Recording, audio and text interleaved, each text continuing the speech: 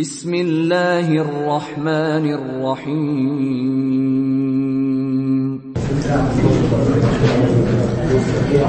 إن الحمد لله نحمده ونستعينه ونستغفره ونؤمن به ونتوكل عليه ونعوذ بالله من شرور أنفسنا ومن سيئات أعمالنا من يهده الله فلا مضل له ومن يضلل فلا هادي له وأشهد أن لا إله إلا الله وأشهد أن محمدا عبده ورسوله أما بعد. அன்பார்ந்த அல்லாஹுவின் நல்லடியார்களே, சகோதர சகோதரிகளே, இன்றைய தர்பியாவில் நாங்கள் நேர்வழி பெற்ற 4 ஹலீஃபாக்களுடைய வரலாறுகளை நாங்கள் தொடர்ச்சியாக பார்த்து கொண்டும் இருக்கிறோம். அதில் முதலாவதாக நாங்கள் அபூபக்கர் ரலியல்லாஹு அன்ஹு அவர்களுடைய ஆட்சி காலம் சம்பந்தமாக நாங்கள் பார்த்தோம். இப்பொழுது உமர் இப்னுல் கத்தாப் ரலியல்லாஹு அன்ஹு அவர்களுடைய ஆட்சி காலத்தில் நடந்த முக்கியமான நிகழ்வுகளை சுருக்கமாக நாங்கள் பார்க்க இருக்கிறோம். உமர் இப்னுல் கத்தாப் ரலியல்லாஹு அன்ஹு அவர்கள் ஹிஜ்ரி 13 23 வரைக்கும் இவர்களுடைய ஆட்சி காலம் இருந்தது. இவரை நாங்கள் அறிமுகம் செய்கிற நேரத்தில் 2 விதமாக அறிமுகம் செய்யலாம். ஜாஹிலியா காலத்தில் உமர் இப்னுல் கத்தாப், இஸ்லாத்தில் உமர் இப்னுல் கத்தாப் ரலியல்லாஹு அன்ஹு. இவருடைய பெயர் Umar ibnul Khattab ibn Nufail ibn Abdul Uzza என்று சொல்லக்கூடியது. சுருக்கமாக நாங்கள் உமர் இப்னுல் கத்தாப் என்று எங்களிடத்திலே பிரபல்யமாக இருக்கிறார்கள், அப்படியே பாடமாகிக் கொண்டா போதும். இவர்கள் பனு அதி இப்னு கஅப் என்ற பரம்பரையைச் சேர்ந்தவர்கள். அதே போன்று இந்த பனு அதி இப்னு கஅப் என்ற பரம்பரையைச் சேர்ந்தவர்கள். இவர்கள் குறைஷிகளின் சிறியதொரு கிளை. இவர்கள் ஜாஹிலியா காலத்திலே மிக பெரும் பிரபல்யம் பெற்றவராகவோ அல்லது இவர் அறியப்பட்ட மிக பெரும் ஏதாவது ஒரு விடயத்தை கொண்டு அறியப்பட்டவராக இருந்தாரான்னு கேட்டால் வரலாற்று ஆசிரியர்கள் சொல்லுகிறார்கள் அப்படி இருக்கவில்லை. ஆனால் இவர் ஒரு சாதாரண ஒருவராக இருந்தார். இஸ்லாமில் இல்லை என்று இருந்தால் இவர் அறியப்பட்டிருக்க மாட்டார். அந்த அளவுக்கு உள்ளவராகத்தான் உமர் இப்னுல் கத்தாப் ரலியல்லாஹு அன்ஹு அவர்கள் ஜாஹிலியா காலத்தில் இருந்தார்கள். ஜாஹிலியா காலத்திலே இவரிடத்தில் காணப்பட்ட பண்புகளில் சிலதை நாங்கள் பார்த்தால், இவர் முரட்டுத்தனம் உள்ளவராக இருந்தார், கடினமான போக்குள்ளவராக இருந்தார். அதே போன்று அனைத்தையும் மிஞ்சிய ஒரு வீரராக இருந்தார். மிக பெரும் வீரராகவும் இவர் காணப்பட்டார். அதே நேரத்தில் இவர் நபித்துவம் கிடைத்து 6வது வருடம் இஸ்லாத்தை ஏற்றுக்கொள்கிறார்கள். இவர்கள் இஸ்லாத்தில் 30 வருடங்கள் வாழ்ந்திருக்கிறார்கள். இஸ்லாத்தை ஏற்பதற்கு முன் 35 வருடங்கள் இவர்கள் வாழ்ந்திருக்கிறார்கள். இஸ்லாத்திலே இவர்களுடைய வரலாறை சொல்கிற நேரத்தில் நாங்கள் முதலாவது ரசூலுல்லாஹி ஸல்லல்லாஹு அலைஹி வஸல்லம் அவர்கள் சொன்ன சிறப்புகளை நாங்கள் பார்க்கலாம். அபூ மூசா ரலியல்லாஹு அன்ஹு அவர்கள் கூறுகிறார்கள், பிர் அரீசன் சொல்லக்கூடிய ஒரு தோட்டம், அந்த தோட்டத்தில் ரசூல் ஸல்லல்லாஹு அலைஹி வஸல்லம் அவர்கள் இருக்கிறார்கள். நான், அதாவது அபூ மூசா அல் அஷ்அரி, நான் இன்றைய நாள் முழுமையாக ரசூல் ஸல்லல்லாஹு அலைஹி வஸல்லம் அவர்களுடன் இருக்க வேண்டும் என்ற ஆசையோடு நான் சென்று கொண்டிருக்கிறேன். அவர்கள் அங்கே இருப்பது கேள்விப்படுகிறது, நான் அங்கே சென்று அடைகிறேன். ரசூல் ஸல்லல்லாஹு அலைஹி வஸல்லம் அவர்கள் அங்கு உள்ளே இருக்கிறார்கள், நான் அவர்களுடைய அந்த நுழைவாயிலுக்கு காவலாக இருக்கிறேன். அந்த நேரத்தில் பல சஹாபாக்கள் வந்தார்கள், அது நீளமான ஹதீஸ். அந்த சஹாபாக்களில் ஒருவரான உமர் இப்னுல் கத்தாபும் வருகிறார் ரலியல்லாஹு அன்ஹு. உத்தரவு கேட்கிறார்கள், உத்தரவு வழங்கப்படுகிறது. உத்தரவுடன் சேர்த்து ரசூல் ஸல்லல்லாஹு அலைஹி வஸல்லம் அவர்கள் சொல்கிறார்கள், நீங்கள் அவருக்கு சுவர்க்கத்தை கொண்டு நன்மாராயம் செய்யுங்கள். இது ஒரு சிறப்பு. அடுத்த சிறப்பு, ரசூலுல்லாஹி ஸல்லல்லாஹு அலைஹி வஸல்லம் அவர்கள் கூறினார்கள், இப்னுல் ஹத்தாபே, எனது உயிர் எவன் கைவசம் இருக்கிறதோ அவன் மீது ஆணையாக, உங்களை ஷைத்தான் ஒரு பாதையில் சந்தித்தால் அந்த பாதையை விட்டும் அடுத்த பாதையில் தான் அவன் செல்வான் என்று ரசூல் ஸல்லல்லாஹு அலைஹி வஸல்லம் அவர்கள் கூறுகிறார்கள். இதுவும் ஒரு சிறப்பாக இருக்கிறது. அதே போன்று ரசூல் ஸல்லல்லாஹு அலைஹி வஸல்லம் அவர்கள் பிரார்த்திக்கிறார்கள். எப்படி பிரார்த்தனை வருகிறது? இறைவா, உனக்கு மிக விருப்பமான 2 பேர்களில் ஒருவரை நீ இஸ்லாத்துக்கு வரவழைத்து அவர்களின் மூலமாக இஸ்லாத்தை கண்ணியப்படுத்து என்று பிரார்த்திக்கிறார்கள். அந்த இருவரில் ஒருவராக உமர் இப்னுல் ஹத்தாப் ரலியல்லாஹு அன்ஹு அவர்களும் இருக்கிறார்கள், அபூ ஜஹலும் இருந்தார். யாருடைய பேரில் இந்த பிரார்த்தனை ஏற்றுக்கொள்ளப்படுகிறது? உமர் இப்னுல் ஹத்தாப் ரலியல்லாஹு அன்ஹு அவர்களுடைய பேரில் இந்த பிரார்த்தனை ஏற்றுக்கொள்ளப்படுகிறது. அப்துல்லா இப்னு மஸ்ஊத் ரலியல்லாஹு அன்ஹு அவர்கள் கூறுகிறார்கள், உமர் ரலியல்லாஹு அன்ஹு அவர்களுடைய இஸ்லாம் என்பது எங்களுக்கு ஒரு வெற்றியாக இருந்தது. அவருடைய ஹிஜ்ரத் என்பது எங்களுக்கு மிக பெரும் உதவியாக இருந்தது. அவருடைய ஆட்சி என்பது எங்களுக்கு மிக பெரும் அருளாக இருந்தது. நாங்கள் காபா இடத்திலே தொழுவதற்கு, காபாவுக்கு பக்கத்தில் தொழுவதற்கு ஆசையுற்றிருந்தோம். ஆனால் உமர் இஸ்லாத்துக்கு வந்ததற்கு பின்னால் தான் அங்கே தொழக்கூடிய பாக்கியம் எங்களுக்கு கிடைத்தது. அவருக்கு ரசூலுல்லாஹி ஸல்லல்லாஹு அலைஹி வஸல்லம் அவர்கள் அல் ஃபாரூக் என்ற பெயரையும் சூட்டியிருந்தார்கள். யாருமே, குறைஷிகளில் யாருமே அவருக்கு நோவினை செய்வதற்கு சக்தி பெற்றிருக்கவில்லை. இவர் மிக பெரும் வீரராக இவர் இருந்தார். இஸ்லாத்துக்கு வந்ததற்கு பின்னாலும் மிக பெரும் வீரராக இருந்தார். அந்த வீரத்தின் அடையாளமாக நாங்கள் இதை சொல்லலாம். அவர்கள் மதீனாவுக்கு ஹிஜ்ரத் போற நேரத்தில் அவர்கள் காபத்துல்லா பக்கமாக வந்து குறைஷிகளை பார்த்து என்ன சொன்னார்கள் தெரியுமா? யாருடைய தாய் மகனை இழக்க வேண்டும் என்று இருக்கிறதோ, இதோ விளங்குகிறது அந்த பள்ளத்தாக்கு, அதற்கு பின்னால் என்னை வந்து சந்திக்கட்டும் என்று சொன்னார்கள். எங்க போறாங்க? மதீனாக்கு போறாங்க. போற நேரத்தில் ஒரு வீர வார்த்தை பேசிவிட்டு அவர்கள் செல்கிறார்கள். அதே நேரத்திலே வஹீ கூட சில நேரங்களில் அவர்கள் பேசுகின்ற, அவர்கள் சொல்கின்ற கருத்துக்கு ஒத்ததாகவே இறங்கியதை நாங்கள் பார்க்கலாம். அதற்கு ஆதாரமாக நாங்கள் பத்ர் களத்திலே பிடிக்கப்பட்ட கைதிகள், இந்த கைதிகளை என்ன செய்வதென்று ரசூல் ஸல்லல்லாஹு அலைஹி வஸல்லம் அவர்கள் சஹாபாக்களிடத்திலே ஆலோசனை செய்கிறார்கள். அந்த நேரத்தில் உமர் ரலியல்லாஹு அன்ஹு அவர்கள் சொல்கிறார்கள், இவர்களை கொண்டு விட வேண்டும். காஃபிர்கள், எதிரிகள், எதிர்முனையில் இருந்தவர்கள், எங்களுக்கு எதிராக யுத்தம் செய்தவர்கள், இவர்களை கொண்டு விட வேண்டும் என்று சொல்கிறார்கள். ஆனால் அபூபக்கர் ரலியல்லாஹு அன்ஹு அவர்கள் என்ன சொல்கிறார்கள்? இல்லை யா ரசூலல்லாஹ், அவர்களிடத்தில் ஏதாவது வாங்கிவிட்டு அவர்களை விட்டு விடலாம், மன்னித்து விட்டு விடலாம் என்று சொல்கிறார்கள். இந்த கருத்தை, எந்த கருத்தை? உமர் ரலியல்லாஹு அன்ஹு அவர்களுடைய கருத்தை ஆதரித்ததாக குர்ஆன் இறங்குகிறது. ரசூல் ஸல்லல்லாஹு அலைஹி வஸல்லம் அவர்களை கண்டித்த நிலையிலே அந்த குர்ஆன் வசனம் இறங்குகிறதை நாங்கள் பார்க்கலாம்.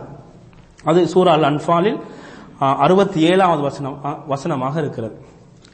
அதே போன்று உமர் ரலியல்லாஹு அன்ஹு அவர்கள் இந்த மதுபானம் ஹராமாக்கப்பட வேண்டும் என்று ஆதரவு வைக்கிறார்கள். அதை ஒட்டியதாக குர்ஆன் வசனம் இறங்குகிறது. இதே போன்று ரசூல் ஸல்லல்லாஹு அலைஹி வஸல்லம் அவர்கள் ரஸுல் முனாஃபிகீன் என்று சொல்லப்படக்கூடிய யாரு? அப்துல்லாஹ் இப்னு உபை இப்னு சலூல், இவனுடைய ஜனாசாவுக்கு ரசூல் ஸல்லல்லாஹு அலைஹி வஸல்லம் அவர்கள் கலந்து கொண்டு தொழுவிப்பதற்கு முன் வருகிறார்கள். அந்த நேரத்தில் உமர் இப்னுல் ஹத்தாப் ரலியல்லாஹு அன்ஹு அவர்கள் விடவில்லை. இவனுக்கு நீங்கள் தொழுவிக்க கூடாது என்று சொல்கிறார்கள். அதற்கு பின் இவர்கள் தொழுவிக்கவில்லை. அதை ஒட்டியதாக குர்ஆன் வசனம் பின்னால் இறங்கியது. அவர்கள் யாரும் மரணித்து விட்டால் அவர்களுக்கு நீங்கள் தொழ வேண்டாம், அவர்களுக்கு நீங்கள் பிரார்த்திக்கவும் வேண்டாம் என்ற வசனம் இறங்குவதை நாங்கள் பார்க்கலாம்.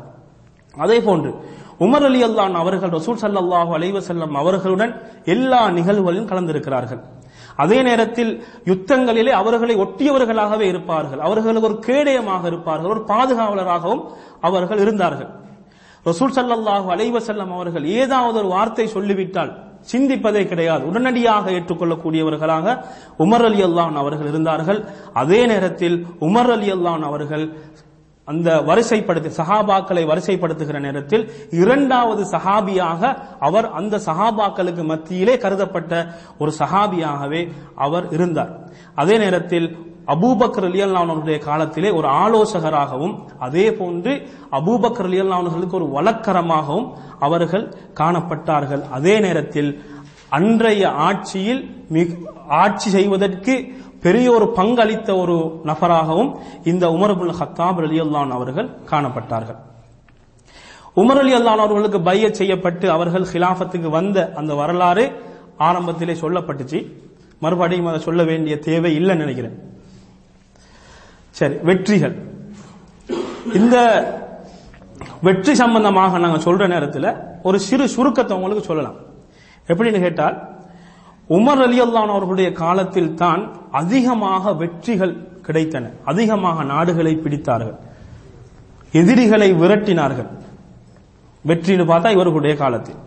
அப்ப அங்க என்ன வெற்றி நடந்ததுன்னு கேட்டால், ரோமர்களை ஷாம் பிரதேசத்திலிருந்து முழுமையாக விரட்டி அடித்தார்கள். அதே போன்று பாரசீகர்களையும் முழுமையாக விரட்டி அடித்து அவர்களுடைய நிலையை முடித்தவர்கள் யார்? உமர் இப்னு கத்தாப் ரலியல்லாஹு அன்ஹு அவர்கள். அதை தொடர்ந்து எகிப்தை அவர்கள் கைப்பற்றினார்கள். அதே போன்று வட ஆப்பிரிக்காவை அவர்கள் கைப்பற்றினார்கள். அதே போன்று மத்திய தரைக்கரை தீவுகளையும் அவர்கள் கைப்பற்றினார்கள். இப்படி மிக பெரும் வெற்றியை ஈட்டிய ஒரு சஹாபியாக, ஒரு ஹலீஃபாவாக இவர் இருக்கிறார். சரி, இதுல நாங்க இதை கொஞ்சம் விரிவாக நாங்க பார்க்கலாம். இவர்கள் வெற்றி ஈட்டிய அந்த பகுதியை நாங்க 2 பிரிவுகளாக பிரிக்கலாம். அல் ஜப்ஹா அல் கர்பியா, மேற்கு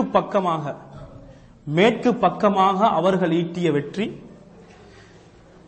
அதற்கு நாங்கள் சொல்வதென்றால் அதாவது ஃபுதுஹாத் பிலாது ஷாம், ஷாம் ஊர்களை வெற்றி கொண்டது. ஷாம் ஊர்களை அவர்கள் வெற்றி கொண்டார்கள். அது மதீனாவிலிருந்து மேற்கு பக்கமாக இருந்தது. பிலாது ஷாம் என்று இப்பொழுது அறியப்பட்டிருக்கக்கூடியது சிரியா, ஜோர்தான், லெபனான், பலஸ்தீன் போன்ற நாடுகள் அன்றைய காலத்தில் பிலாது ஷாம் என்று ஒரே பெயரில் அழைக்கப்பட்டன. இதற்காக வேண்டி தொடுத்த யுத்தம் யர்முக் யுத்தம். இது ஹிஜ்ரி 14 மாரகத்துல் யர்முக். இது எப்பொழுது நடந்தது? ஹிஜ்ரி 14 நடந்தது. உமர் ரலியல்லாஹு அன்ஹு அவர்கள் ஹிலாஃபத்துக்கு வருகிறார்கள். முஸ்லிம்கள் காலித் பின் வலீத் ரலியல்லாஹு அன்ஹு அவர்களுடைய தலைமையிலே அங்கே ஒன்று சேர்ந்திருந்தார்கள். அந்த யர்முக் யுத்தத்திலே காஃபிர்களுடைய எண்ணிக்கை 2 லட்சமாக இருந்தது. முஸ்லிம்கள் 24,000 பேர் தான் இருந்தார்கள். அவர்களை எண்ணிக்கை பாதிக்கவில்லை, முஸ்லிம்கள் தான் வெற்றி கொள்கிறார்கள். அதே போன்று அதை தொடர்ந்து திமிஷ்க் வெற்றி கொள்ளப்படுகிறது. அதே தொடர்ந்து ஷாமின் இன்னும் சில மதீனாக்கள், நகரங்கள் வெற்றி கொள்ளப்படுகின்றன. இப்ப இதுல நீங்க பாத்தீங்கன்னா, இப்ப ஷாமை வெற்றி கொள்வதற்காக வேண்டி அபு உபைதா ரலியல்லாஹு அன்ஹு அவர்களுடைய தலைமை, அதே போன்று காலித் ரலியல்லாஹு அன்ஹு அவர்கள், இவர்கள் 2 பேரும் சேர்ந்து இந்த பகுதிகளை வெற்றி கொள்கிறார்கள்.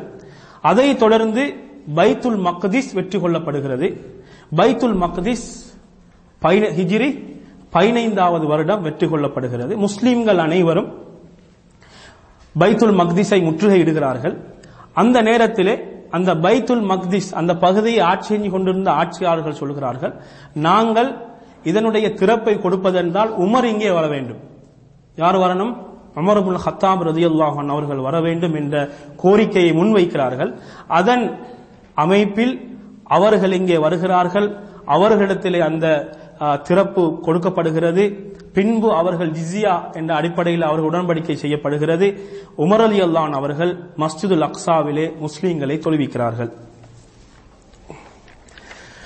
அதைத் தொடர்ந்து ஷாமின் கரையோர பகுதிகள் வெற்றி கொள்ளப்படுகிறது. இந்த பகுதிகளை வெற்றி கொள்வதற்காக வேண்டி முஆவியா ரலியல்லாஹு அன்ஹு, முஆவியா இப்னு அபி சுஃபியான் இவர்களுடைய தலைமையிலே படை அனுப்புகிறார்கள். அப்ப இந்த வெற்றியோடு, இந்த யுத்தத்துடன், இந்த வெற்றியுடன் ரோமர்கள் ஷாம் பகுதியில் இருந்து முழுமையாக விரட்டி அடிக்கப்படுகிறார்கள். எந்த வெற்றியோட? ஷாம் கரையோர பகுதியில் இருக்கக்கூடிய அந்த பகுதிகளை வெற்றி கொள்வதோட அப்ப ரோமர்கள் முழுமையாக விரட்டி அடிக்கப்படுகிறார்கள். அடுத்த இதை முடித்துவிட்டு அடுத்ததாக எகிப்துக்கு வராங்க. எகிப்து வந்து 20 ஹிஜ்ரி 20 வெற்றி கொள்ளப்படுகிறது. எகிப்தை பொறுத்த மட்டும் எகிப்துடைய ஆட்சி அதிகாரம் ரோமர்களுடைய கையில் தான் இருந்தது. அம்ர் இப்னு ஆஸ் ரலியல்லாஹு அன்ஹு அவர்கள் பலஸ்தீனை கைப்பற்றியதற்கு பின்னால் உமர் ரலியல்லாஹு அன்ஹு இடத்திலே உத்தரவு கேட்கிறார்கள், நாங்கள் எகிப்தையும் அடித்து பிடிக்க வேண்டும் உத்தரவு கேட்கிறார்கள். உத்தரவு கொடுக்கப்படுகிறது. அதன் அமைப்பிலே அம்ர் இப்னு ஆஸ் ரலியல்லாஹு அன்ஹு அவர்கள் எகிப்தையும் கைப்பற்றுகிறார்கள். அதே போன்று லிபியாவும் கைப்பற்றப்படுகிறது. இவ்வாறு ரோமர்கள் எந்தெந்த பகுதியில் இருந்தார்களோ அந்த பகுதிகள் அனைத்தும் கைப்பற்றப்பட்டு அவர்கள் அனைவரும் விரட்டி அடிக்கப்படுகிறார்கள். இது யாருடைய காலத்தில் நடந்தது? உமர் ரலியல்லாஹு அன்ஹு அவர்களுடைய காலத்தில் நடந்த முக்கியமான வெற்றிகள். அது மேற்கு பக்கமாக நடந்த வெற்றிகளின் சுருக்கம். அடுத்ததாக கிழக்கு பக்கமாக நடந்த வெற்றிகள். கிழக்கு பக்கமாக யாருடன் யுத்தம் நடந்தது என்று கேட்டால் பாரசீகர்களுடன் நடந்த யுத்தம். திமிஷ்க், இப்பொழுது சிரியாவின் தலைநகரம், இது வெற்றி கொண்டதற்கு பின்னால் காலித் இப்னு வலீத் ரலியல்லாஹு அன்ஹு அவர்களுடைய படை ஈராக் பக்கமாக வருகிறது. அப்ப ஈராக் பக்கமாக வரும்படி யார் உத்தரவிடுகிறார்கள்? ஹலீஃபா உமர் ரலியல்லாஹு அன்ஹு அவர்களுடைய உத்தரவின்படிக்கு அங்கே வருகிறது. அதே போன்று அபு உபைத் இப்னு மஸ்ஊத் அஸ்-ஸகஃபி ரலியல்லாஹு அன்ஹு அவர்களுடைய தலைமையில் இன்னும் ஒரு படையும் அனுப்பப்படுகிறது இவர்களுக்கு உதவியாக. அதே போன்று இன்னும் ஒரு படையும் அனுப்புகிறார்கள். ஜரீர் இப்னுல் பஜலி ரலியல்லாஹு அன்ஹு, ஜரீர் அல் பஜலி ரலியல்லாஹு அன்ஹு அவர்களுடைய தலைமையில் இன்னும் ஒரு படையும் இவர்களுக்கு உதவியாக அங்கே அனுப்பப்படுகிறது. இப்பொழுது இவர்கள் போற நேரத்தில், அதாவது அபு உபைத் அஸ்-ஸகஃபி ரலியல்லாஹு அன்ஹு அவர்கள் போற நேரத்திலே நமாரிக் என்று சொல்லக்கூடிய ஒரு யுத்தம் நடக்கிறது. அந்த யுத்தத்தில் பாரசீகர்களுக்கும் இவர்களுக்கும் நடுவில் நடக்கின்ற யுத்தம் இது ஹிஜ்ரி 13 நடக்கிறது. அதே போன்று மாரகத் அல் ஜிஸ்ர் சொல்லக்கூடிய யுத்தம், இதுவும் இந்த யுத்தம் இதில் முஸ்லீம்கள் கொஞ்சம் தடுமாறின ஒரு யுத்தமாகவும் அது இருந்தது. இதில் தான் அவர்களுடைய தலைவர் அபு உபைத் இப்னு மஸ்ஊத் அஸ்-ஸகஃபி ரலியல்லாஹு அன்ஹு அவர்கள் இந்த யுத்தத்தில் கொல்லப்படுகிறார்கள். இவர்கள் கொல்லப்பட்டதற்கு பின்னால் அல் முசன்னா இப்னு ஹாரிசா ரலியல்லாஹு அன்ஹு அவர்கள் அவர்களுடைய இடத்திற்கு தலைமைத்துவத்தை ஏற்கிறார்கள். அதற்கு பின்னால் மாரகத்துல் புவைபன் சொல்லக்கூடிய இந்த யுத்தம் நடக்கிறது. இது ஹிஜ்ரி 13 நடக்கிறது. இது அல் முசன்னா இப்னு ஹாரிசா ரலியல்லாஹு அன்ஹு அவர்களுடைய தலைமையிலே இது நடக்கிறது. அதை தொடர்ந்து மாரகத்துல் காதிசியத்துல் குப்ரா, காதிசியா யுத்தம் நடைபெறுகிறது. இது முஹர்ரம் மாதம் ஹிஜ்ரி 16 இது நடைபெறுகிறது. இந்த யுத்தம் சஅத் இப்னு அபி வக்காஸ் ரலியல்லாஹு அன்ஹு அவர்களுடைய தலைமையிலே இது நடைபெறுகிறது. இவர்கள் காதிசியாவிலே முகாம் அமைக்கிறார்கள். அந்த பாரசீகர்களுடைய படை எண்ணிக்கை எவ்வளவு இருந்தது கேட்டால் 1,20,000 படை வீரர்கள் அங்கே இருக்கிறார்கள். முஸ்லீம்கள் மிக குறைந்த எண்ணிக்கையாக இருந்தாலும் அவர்கள் இந்த யுத்தத்திலே வெற்றி அவர்களின் பக்கம்தான் இருந்தது. இந்த யுத்தம் தொடர்ச்சியாக 4 நாட்கள் இருந்தன. எத்தனை நாட்கள்? தொடர்ச்சியாக 4 நாட்கள் இந்த யுத்தம் நடைபெற்றது. அதே போன்று பாரசீகர்களுடைய தலைநகரான அல் மதாயின் என்று சொல்லக்கூடிய அந்த பகுதியும் வெற்றி கொள்ளப்படுகிறது. அப்ப இந்த மதாயினும் அதே போன்று இதை தொடர்ந்தும் சில ஊர்களும் வெற்றி கொள்வதோடு பாரசீகர்கள் அந்த பகுதியிலிருந்து மொத்தமாக அகற்றப்படுகிறார்கள். இதை வெற்றி கொண்டதற்கு பின்னால் மதாயினுக்கு, அதாவது அதே வருடம் 16வது வருடம் சஃபர் மாசம் என்ன செய்கிறார்கள்? பாரசீகர்களுடைய தலைநகரான அந்த மதாயினுக்கு இவர்கள் செல்கிறார்கள். மதாயினிலே பாரசீகர்கள் யாருமே இருக்கவில்லை, மொத்தமாக யாருமே இருக்கவில்லை. அனைவரும் முஸ்லிம்களை கண்டு பயந்து விரண்டு ஓடிவிட்டார்கள். யாருமே இருக்கவில்லை. அதிகமானவர்கள் கொல்லப்பட்டார்கள். கொல்லப்பட்டது ஒரு பக்கம் இருக்க, அங்கே இருந்த படை வீரர்கள் அவர்கள் யாருமே அங்கே காணப்படவில்லை. அதைத் தொடர்ந்து அஸ்தஹிரன் சொல்லக்கூடிய ஒரு யுத்தம் நடந்தது. அதுவும் ஹிஜ்ரி 17 நடைபெற்றது. அதைத் தொடர்ந்து நஹாவிந்த் என்று சொல்லக்கூடிய அந்த யுத்தம் நடைபெற்றது. அந்த யுத்தத்தின் மூலமாக அந்த யுத்தம் ஹிஜ்ரி 21 நடைபெற்றது. அதைத் தொடர்ந்து பாரசீகர்கள் மொத்தமாக ஒழிக்கப்படுகிறார்கள், தோற்கடிக்கப்படுகிறார்கள். பாரசீகர்கள் இருந்த இடங்களெல்லாம் முஸ்லிம்களுடைய கைகளுக்கு வருகிறது. ஆனாலும் கூட பாரசீகர்கள் அவர்களுடைய படை வீரத்தால் அவர்கள் தோத்தாலும் அவர்கள் சிந்தனையால் அவர்கள் தோக்கவில்லை. இஸ்லாத்துக்கு எதிரான சிந்தனைகளை காலத்துக்கு காலம் அவர்கள் விதைத்துக் கொண்டே இருந்தார்கள். எவ்வாறு விதைத்தார்கள் என்று கேட்டால், ஒரு காலத்தில் இந்த அளவுக்கு இஸ்லாமிய சாம்ராஜ்யம் தலை தூக்கி இருந்தது. அதற்கு பின்னால் இஸ்லாத்திலே பிளவுகள் அப்படியே உடைந்து சரிந்து விழுந்ததற்கு இவர்களும் ஒரு காரணமாகவே இவர்கள் இருந்தார்கள். இவர்களின் மூலமாகத்தான் இந்த ஷியாக்கள் பரவினார்கள். ஷியாக்கள் இவர்களுடைய சிந்தனையின் மூலமாக உருவாக்கப்பட்டவர்கள். அதே போன்று இன்னும் ஷியாக்களில் பல பிரிவுகளாக இவர்கள் உருவாக்கினார்கள். இவர்கள் உள்ளிருந்து வேலை செய்து இவர்களை உருவாக்கி இஸ்லாத்தை ஒரு வழி பண்ண இவர்கள் முயற்சி செய்தார்கள். அதிலும் கூட அவர்கள் வெற்றியும் கண்டார்கள். ஷியாக்களை உருவாக்கி இஸ்லாமிய சாம்ராஜ்யத்தினுடைய பலத்தை போக்கி இவர்கள் வெற்றியும் கொண்டார்கள். அந்த இவர்களுடைய அந்த பின்னணி கோபம்தான் உமர் இப்னுல் கத்தாப் ரலியல்லாஹு அன்ஹு அவர்களுடைய அந்த ஷஹாதத்துக்கும் என்ன இருந்துச்சு, காரணமாக இருந்துச்சு.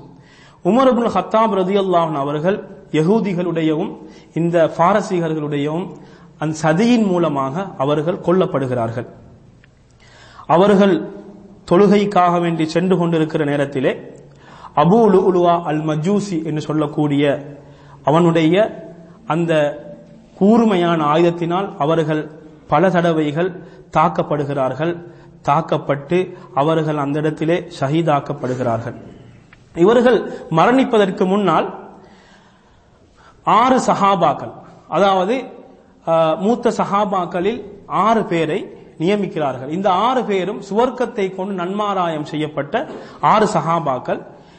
அவர்கள் உஸ்மான் ரலியல்லாஹு அன்ஹு, அதே போன்று அலி ரலியல்லாஹு அன்ஹு, அதே போன்று தல்ஹா ரலியல்லாஹு அன்ஹு, அதே போன்று ஜுபைர் ரலியல்லாஹு அன்ஹு, இது போன்ற முக்கியமான 6 சஹாபாக்களை நியமித்து அவர்கள் சொல்கிறார்கள், நீங்கள் உங்களில் யாரையாவது ஒருவரை கலீஃபாவாக நீங்கள் நியமித்துக் கொள்ளுங்கள் என்ற பொறுப்பை அவர்களிடத்தில் கொடுத்துவிட்டு